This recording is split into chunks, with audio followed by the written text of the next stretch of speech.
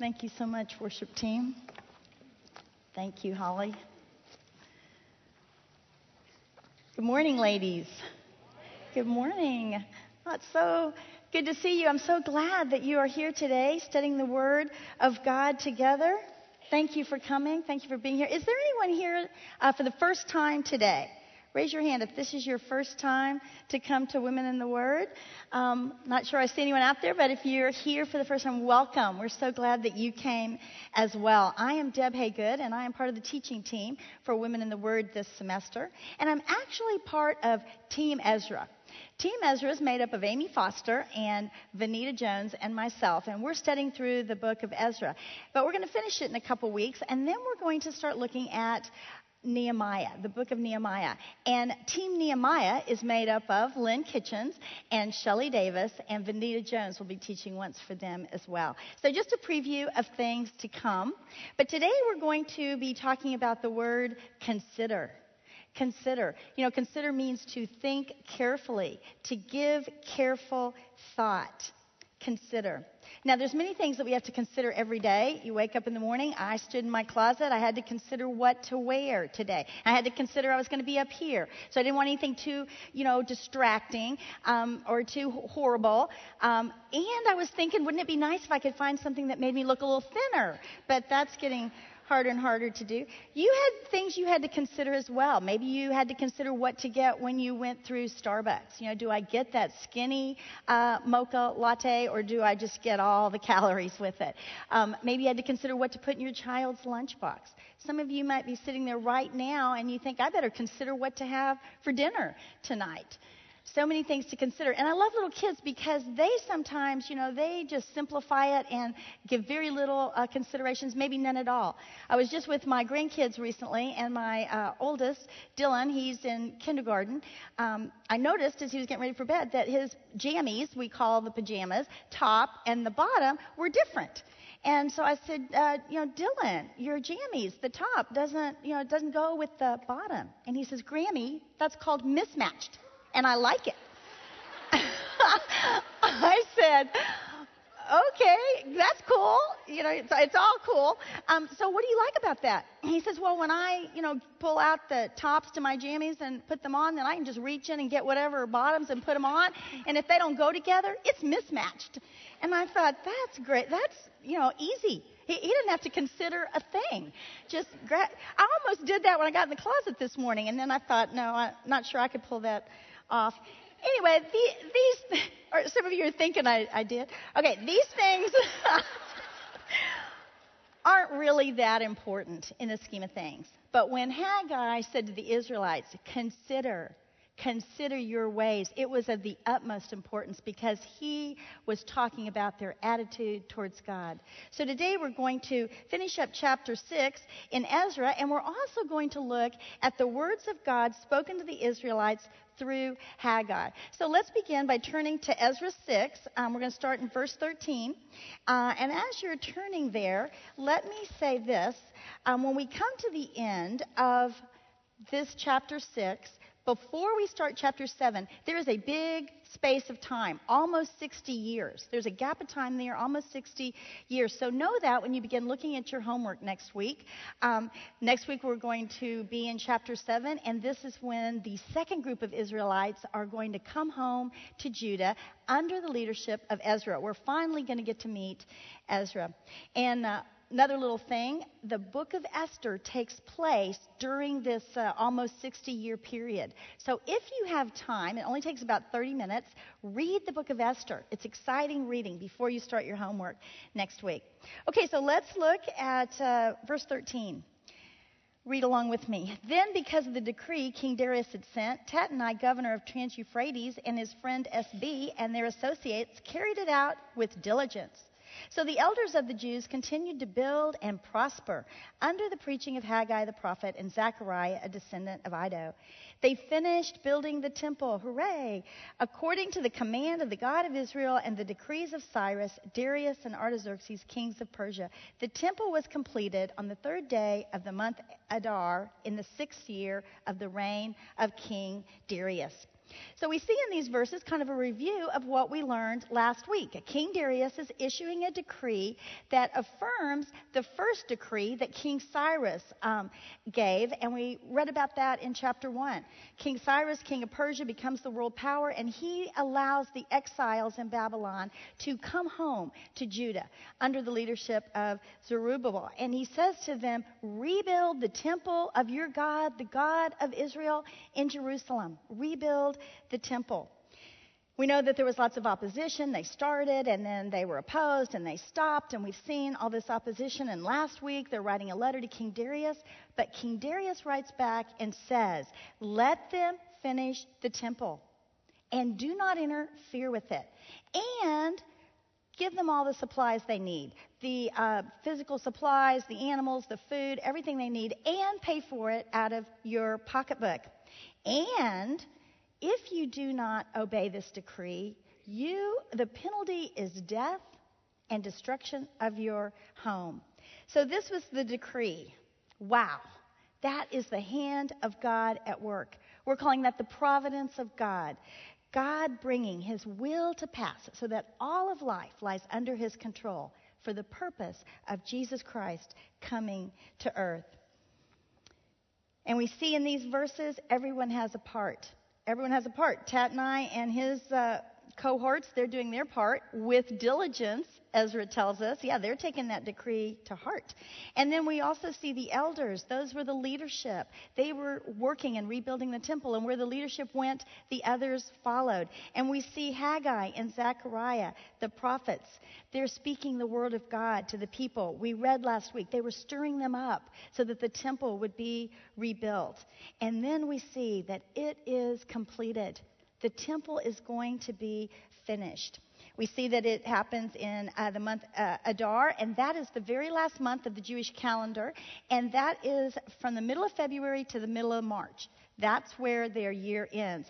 And it's around 515 or 516 BC, depending on how you look at their calendar and our calendar. And I wanted to point that out to you because you remember that the Temple of Solomon was destroyed by Nebuchadnezzar 586 BC. Write that down. And then subtract when the temple was completed, 516 BC. And what do you get?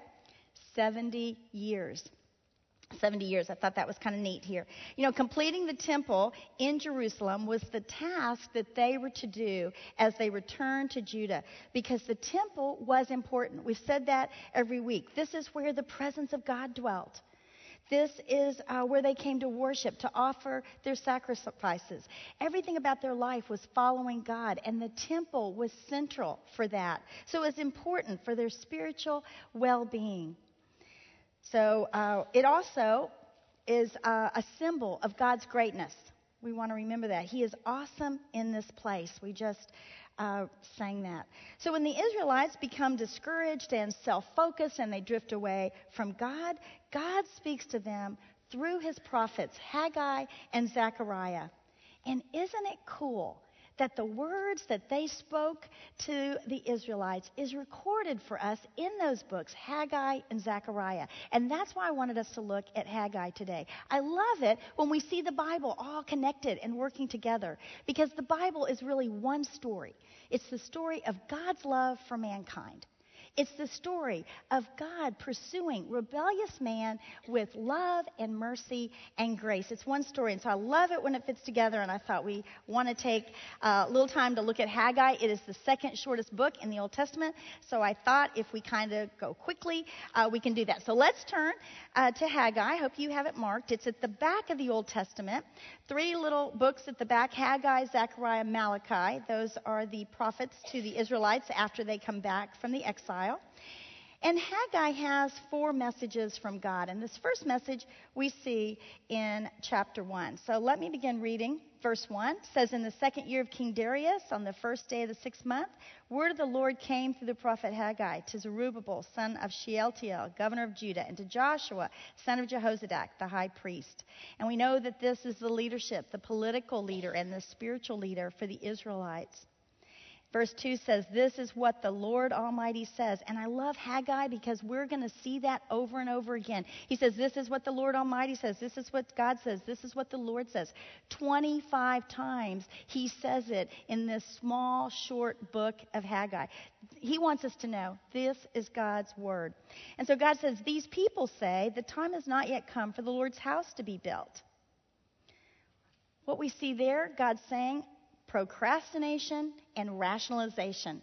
Now, those are big words, but we see it all the time. Little kids do it all the time. We say, pick up your toys, and they say, hey, I just started building the castle. Give me a few more minutes, and then I'll do it.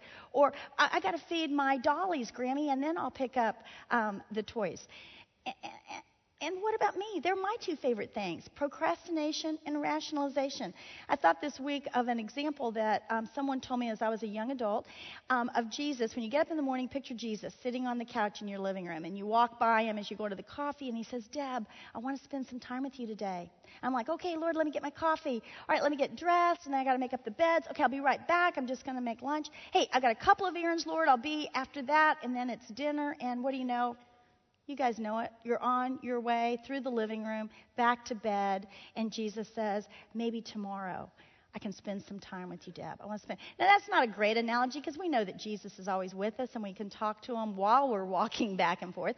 But you get the point. Procrastination and rationalization. That is what the Israelites were doing here.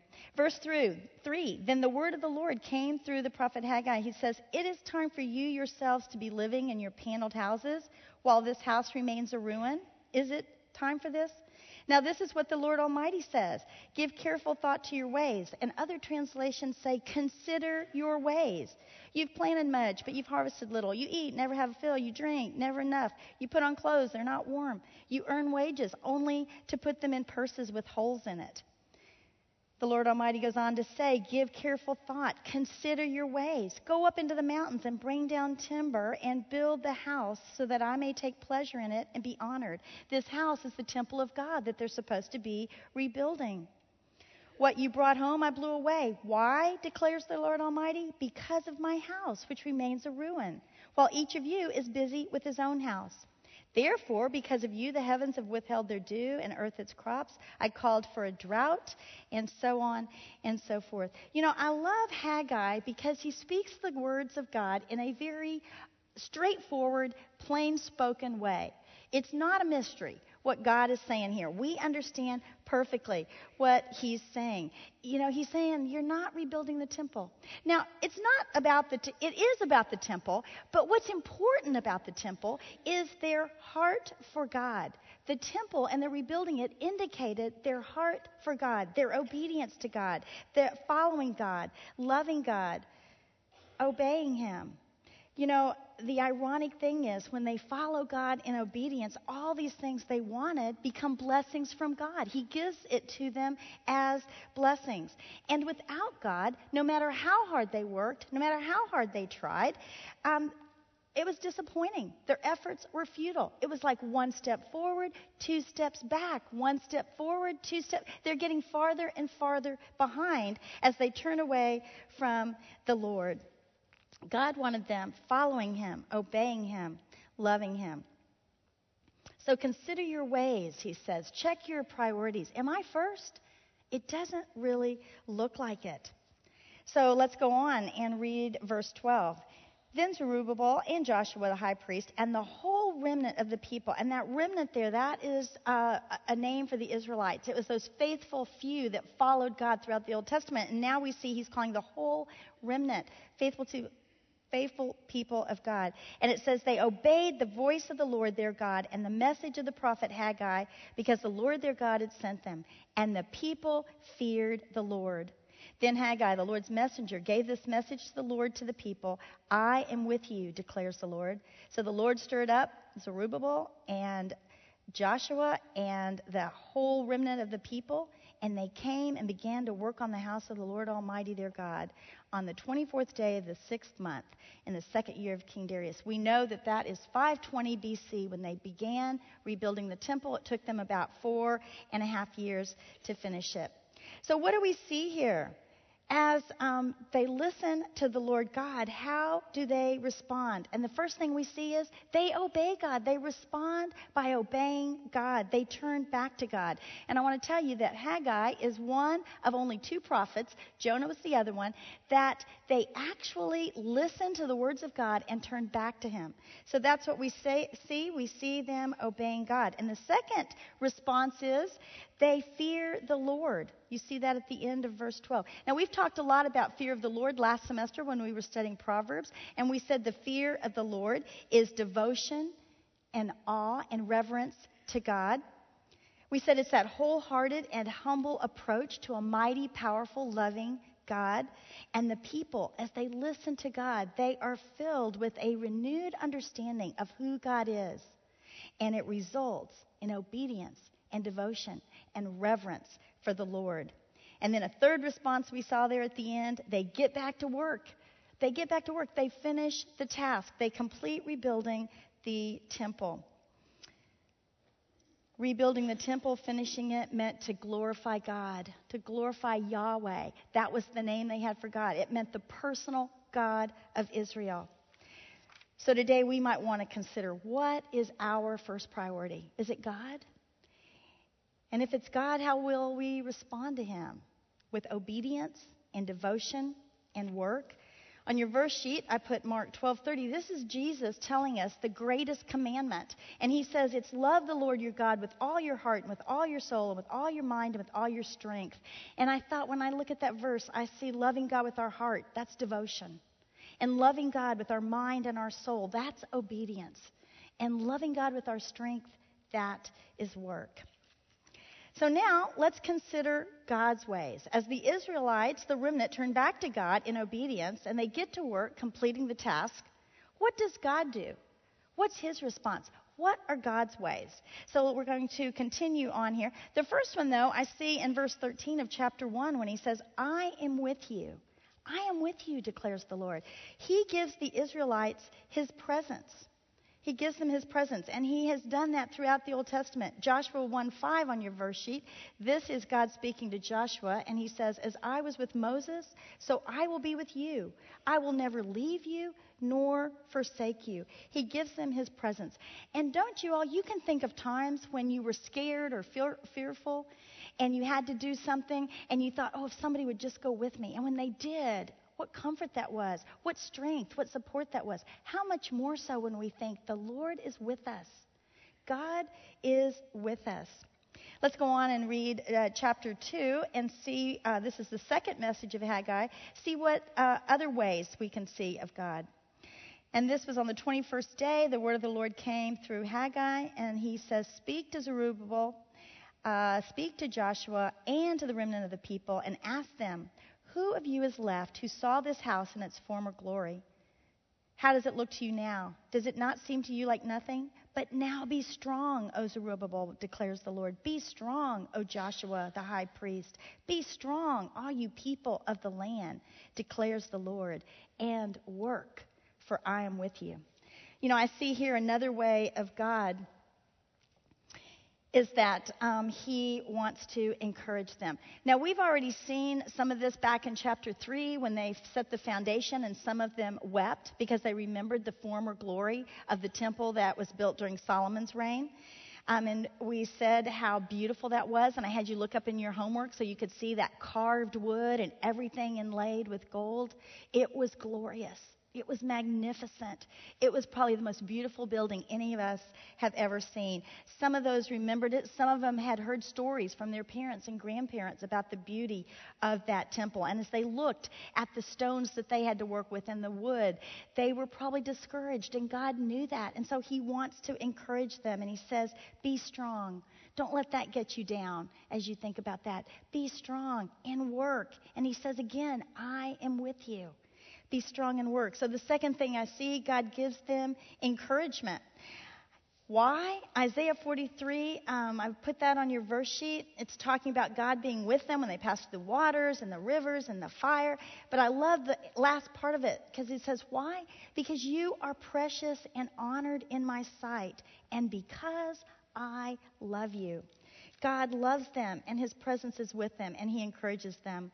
And I also see that God gives them what they need. He gives them strength, physical strength and emotional strength. His presence gives them strength. Now, we already know he's providing the resources. We've got Tat and I and his buddies back at the ranch. They're providing the materials and the food and all that they need. God's providing for them in that way. He's also providing for them strength, physical and emotional strength. You know, you may be discouraged. You may feel that you need strength. Maybe you're thinking, I can't do anything for the Lord, or the work I'm doing for the Lord is not very good because I'm not as smart as this person, or I'm not as tall as that person, or I'm not as talented.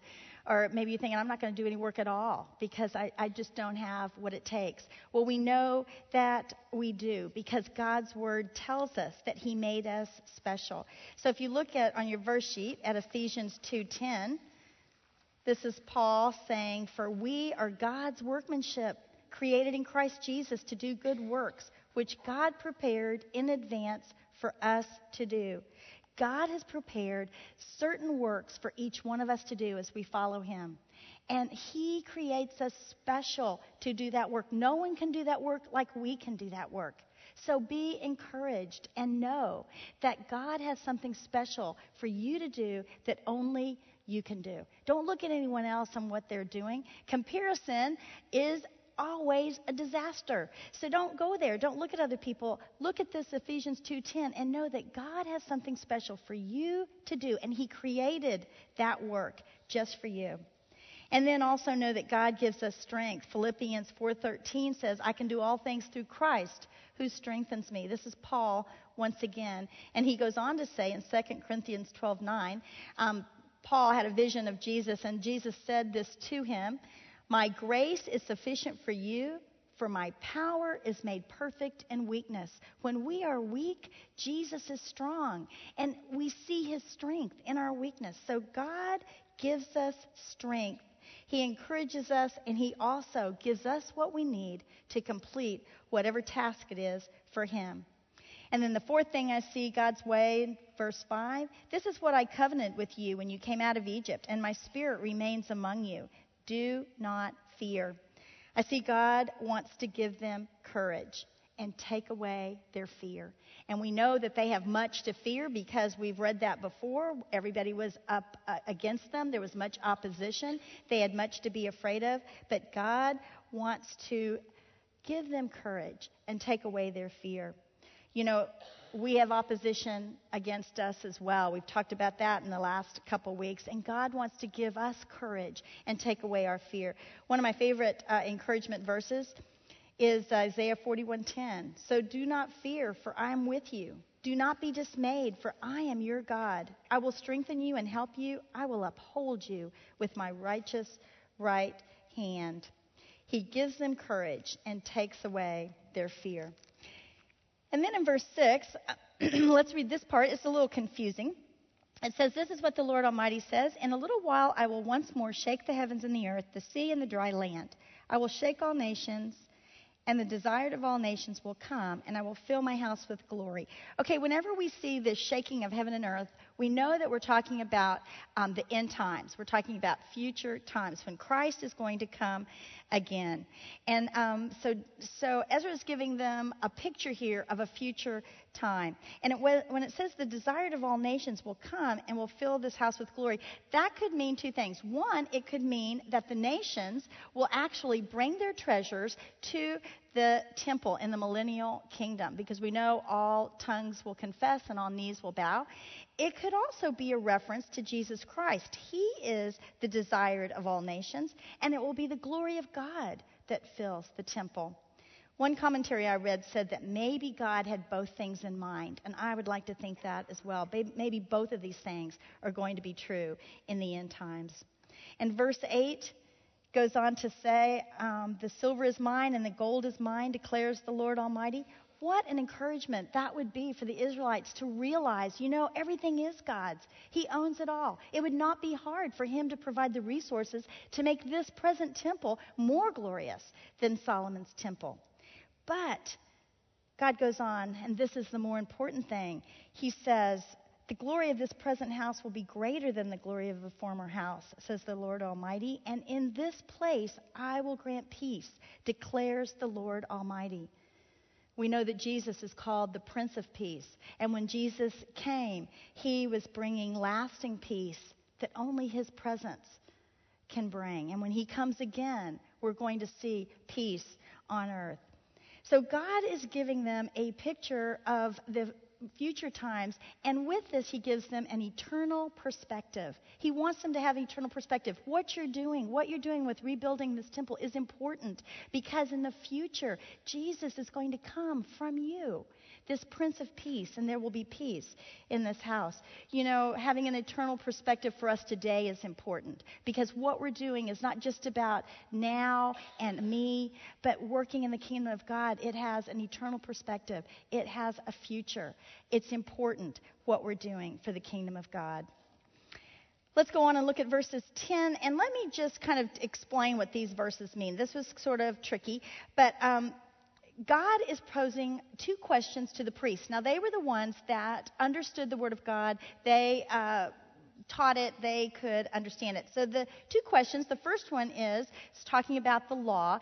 If consecrated meat is in this holy cloth, and consecrated meat, that's meat that's been prayed over, that is ready to be offered as a sacrifice. It's holy. And the cloth that carries it to the altar, that becomes holy. And so he's saying, if you put something else in that cloth, is it going to become holy? The answer is no. No, it will not. But he says, and then he refers to another law. Okay, if a human being touches a dead body, and we know from Leviticus and Exodus, touch a dead body, they are defiled. They're unclean. They had to do special ceremonial washings and things to become clean again. But while they were unclean, if they touched food, would it become unclean? The answer is yes. Yes, their uncleanness would be transferred to that, and that food would become unclean. Okay, here's an example. It sort of works that I thought of. Okay, you take chicken, raw chicken. You guys are going to cringe. And you're cutting it up on the board, and then you throw it in the pot. Then you take your celery, you put it right there, you chop it up, put it in your salad. Okay, does the bacteria from that chicken get on the celery and go? Yes. And the answer is yes. That bacteria, the bad, can be transferred to the good. Okay, you take a clean piece of celery, and you start wiping the chicken with that clean celery. Does that take the bacteria away from the chicken? No. Y'all know. And this is what God's saying. He's reminding them of their disobedience. When you have a heart that is really not towards me, and you offer me sacrifices, that is not acceptable to me. It's not pleasant for me. I don't see any joy in that. And also it's true that just because you're working on this temple, this is a holy work you're doing, but your heart is far away from me, you're just going through the motions, working on that temple is not going to make you holy. God is saying, I want your heart turned towards me. I want you to love me. I want your devotion. And when that happens, I'm going to bless you. And he says, you've turned to me now. And so in verse 19 we read, is there yet any seed left in the barn? Until now, the vine and the fig tree, the pomegranate and the olive tree have not borne fruit. And then it's like there's this big now. From this day on, I will bless you. I will bless you. What is God's way when we follow him in obedience? It's blessings. He tells the people it's blessings. We've seen this all through the Old Testament, and it's true today. When we follow God in obedience, we receive his blessings. Have you ever noticed that in your own life? You know, in my life, it's the smallest step of obedience I take, and God pours down blessing. It's when I finally turn to God and say, okay, I'm not going to worry about that anymore. I'm giving it to you. And God's peace overwhelms me. It's like Karen when she just said, okay, Lord, I'm going to go on this trip and I'm going to have a happy heart. I'm following you in obedience. That's what the Word of God says. And the next thing you know, God blesses her with exactly what she wants. And overnight, I missed it somewhere. That is the blessings of God coming down on us when we are obedient. God gave the Israelites blessings.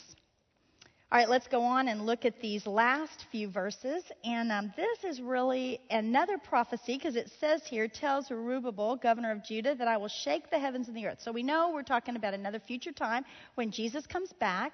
And this is a prophecy just for Zerubbabel. I'm thinking as the leader of this group, he needed some encouragement. And here it is. He says, I will overturn royal thrones and shatter the power of the foreign kingdoms. This is all when Jesus comes back. I will overthrow chariots and their drivers, horses, each by the sword of his brother.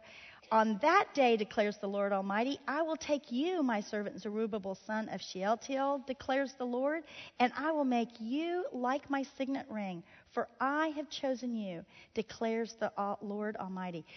The signet ring was a royal authority. It symbolized royal authority.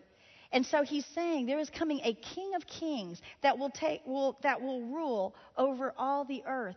And he is coming from you, Zerubbabel. He will be from your line because I have chosen you. And you all looked up in your homework and we saw in Matthew who is in the line of Jesus as we go back? Zerubbabel. He's in the line of and we know that Zerubbabel is in the line of David. David in the line of Judah, Jacob, Abraham, all the way back. So he is telling him, be encouraged. There is a glorious future ahead. And he gives them this promise of a glorious future. When the Messiah will come, we know that he's come the first time to redeem us. But he's coming a second time to reign in glory over all the earth. And we too have that hope and glory. Jesus is our hope. We are going to be a part of that time. Ephesians 1:18 on your verse sheet says, I pray also that the eyes of your heart might be enlightened in order that you may know the hope to which he has called you, the riches of the glorious inheritance in the saints. Jesus is our hope and glory. Now, I'm very fortunate that I grew up many years ago, and my grandfather was a preacher in a little country church in Indiana. And they talked a lot about heaven. I sang a lot of songs about heaven. One of them was, I have a home in glory land that outshines the sun. And we talked about heaven, what a glorious place it was. As a little child, I learned heaven was a beautiful place, and I was not afraid to go there. I knew I was going to be with Jesus, and with Jesus forever. Last week, I thought about that as we sang How Great Thou Art. And I don't know if you remember that last verse, but it says, when Christ shall come with shout of acclamation and take me home, what joy will fill my heart, and I shall bow in humble adoration and there proclaim, my God, how great thou art. We too have a promise of this glorious future. That is our hope. So let's turn back now. That's the book of Haggai. I love that little book. Let's turn back to Ezra. And we're going to take about 6 or 7 more minutes and finish up these verses in Ezra 6. Now, we have talked about considering our ways. And we've considered God's ways. And now I want us to consider the outcome of following God. What was the outcome for the Israelites as they followed God? So let's read, starting with verse 16. Then the people of Israel, the priests, the Levites, and the rest of the exiles celebrated the dedication of the house of God with joy. With joy. Okay, they have finally completed rebuilding the temple. And so they've decide they're going to dedicate it. And they dedicate this house of the Lord with joy. Joy, I looked it up in the dictionary, and it said joy is a feeling of high pleasure or delight. I like that. High pleasure. It's gladness. It's happiness. They experienced joy. Let's go on and look at verse 17. For the dedication of this house of God, and this house of God we're talking, this is the temple. They offered 100 bulls, 200 rams, 400 male lambs, and as a sin offering for all of Israel, 12 male goats, one for each of the tribes of Israel. A lot of sacrifices going on here. Verse 18 says, and they installed the priests in their divisions and the Levites in their groups for the service of God at Jerusalem, according to what was written in the book of Moses. So this looks like success to me. The priests and the Levites, they're able to do the jobs that they were meant to do. They're able to fulfill the roles that were given to them back in Exodus and Leviticus and Deuteronomy. They're able to offer these sacrifices and be in the temple and do the work that God has told them. This is success. Let's go on to verse 19. On the 14th day of the first month, the exiles celebrated the Passover. The priests and the Levites had purified themselves and were all ceremonially clean. The Levites slaughtered the Passover lamb for all the exiles, for their brothers, the priests, and for themselves. So the Israelites who had returned from the exile ate it, together with all who had separated themselves from the unclean practices of their Gentile neighbors, in order to seek the Lord, the God of Israel. They celebrated this feast in order to seek the Lord. I see a third outcome here. When we obey God, when we seek God, we have a deeper relationship with God, a deeper, closer, more intimate relationship with God. That was the outcome of their obedience in keeping the Passover. Now, the Passover, you read about it in your homework. This was probably the most important holiday for the Jewish people, and probably still is, because this is when they remember how they were slaves in Egypt and how God delivered them through Moses. Now, you know the story. God sent Moses, and he goes to Pharaoh, but Pharaoh wouldn't let God's people go. So he sends the 9 plagues. Still, Pharaoh's not going to let them go. So God says, I'm going to send the 10th plague. And this is where the death angel is going to come to every household and take the firstborn in death. And so Moses tells the Israelites, you need to get ready because we're going to be going here. And before we do, kill the unblemished lamb and put the blood over your doors, top and sides. And when the death angel comes, he will pass over your home. And that's exactly what happened. And when they woke the next morning, the grief in Egypt was overwhelming as they woke up to find in every household their firstborn son had died, even in Pharaoh's. And so Pharaoh finally says, okay, go, Moses, take God's people and go. And now we read that these exiles are celebrating the Passover. And this would be 70 years since they have celebrated the Passover, because now the temple is complete and they're able to have the sacrificial lamb and celebrate the Passover as it was meant to be celebrated. And by the way, it says here, the 14th day of the first month, they finished the temple in the very end of the last month, which was February to March. So the 14th day of this first month would be the beginning of April. This is kind of their first month of the year. I mean, it is the first month. So that's the beginning of April. And Passover is around the same time that our Easter is. And there is so much symbolism in Jesus' death on the cross. We know he's called the Lamb of God. We know that his shed blood on the cross is what keeps us from experiencing eternal death. And when Jesus was sitting in the upper room with his disciples, they were eating the Passover. That was the Passover. That was the time of the Passover, when the next day he was going to go to the cross as our sacrifice. So much symbolism there. So we see that, and I also wanted to point out, because this is very important, it's going to be important in a couple weeks to come. It says here that the Israelites are eating it with those who had separated themselves from the unclean practices of their Gentile neighbors. This is some Jews that were there that were following God and God alone. They weren't following these other gods that we had talked about a few weeks ago, but they were following God alone. They ate the Passover and celebrated it with the Jewish people as well. Why? To seek the Lord. They wanted a deeper, closer, more intimate walk with God. And let's look and see the final outcome in verse 22. For 7 days they celebrated with joy the feast of unleavened bread, because the Lord had filled them with joy by changing the attitude of the king of Assyria, so that he assisted them in the work on the house of God, the God of Israel. Now, this second feast is the Feast of Unleavened Bread, and you looked at too. It follows right the next day after the Passover, and that was to symbolize the Israelites as they left Egypt. They didn't have time to let their bread rise, so they had no yeast, and they just ate their bread without it, which was like a flat cracker. And so they would celebrate without any yeast in their home for 7 days, and this was called the Feast of the Unleavened Bread. And we see here that they celebrate with joy.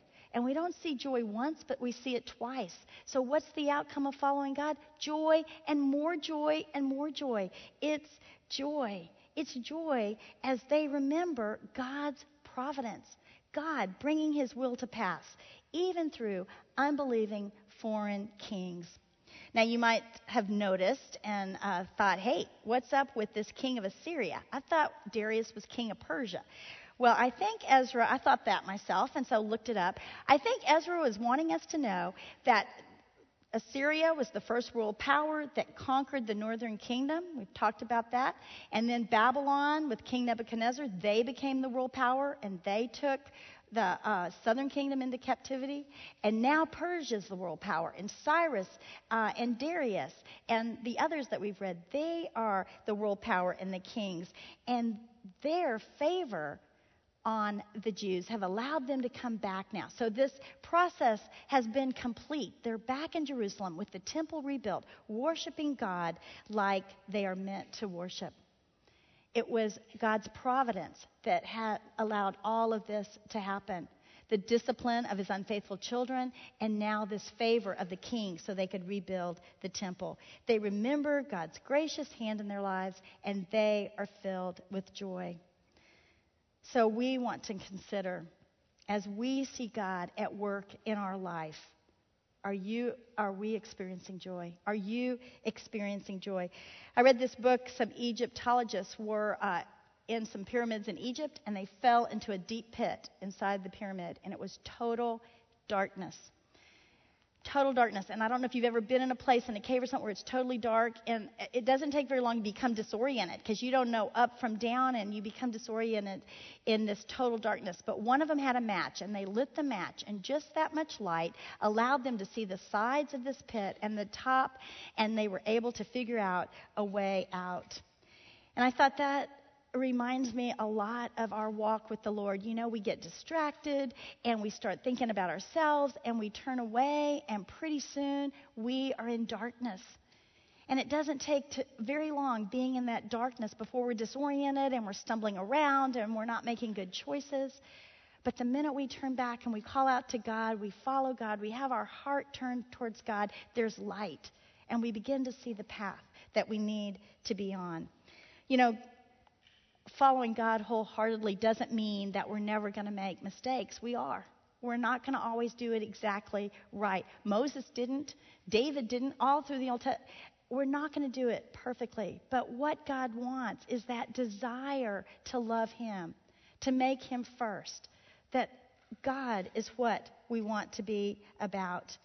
And that's what Matthew 6:33 says. It kind of sums up everything that we studied today when it says, "Seek ye first the kingdom of God, and all these things will be added unto you." Today I want us to consider, let's follow God wholeheartedly and consider that he will give you everything you need, and consider the joy you will experience as you follow him. Let's pray. Gracious Heavenly Father, you are so good. Father, we step out with small obedience, and you are so quick to come to us and to bless us and to be with us, to give us courage, to take away our fear. Father, you've created us with special tasks, and we're so grateful to that. Father, you are so good to us in so many ways. Thank you for your word. Thank you for the stories in it that encourage us to look to you, to follow you wholeheartedly. Father, that is our desire, that we would be women that want to follow you with our whole heart. We love you, Lord, and I pray this in the name of Jesus. Amen.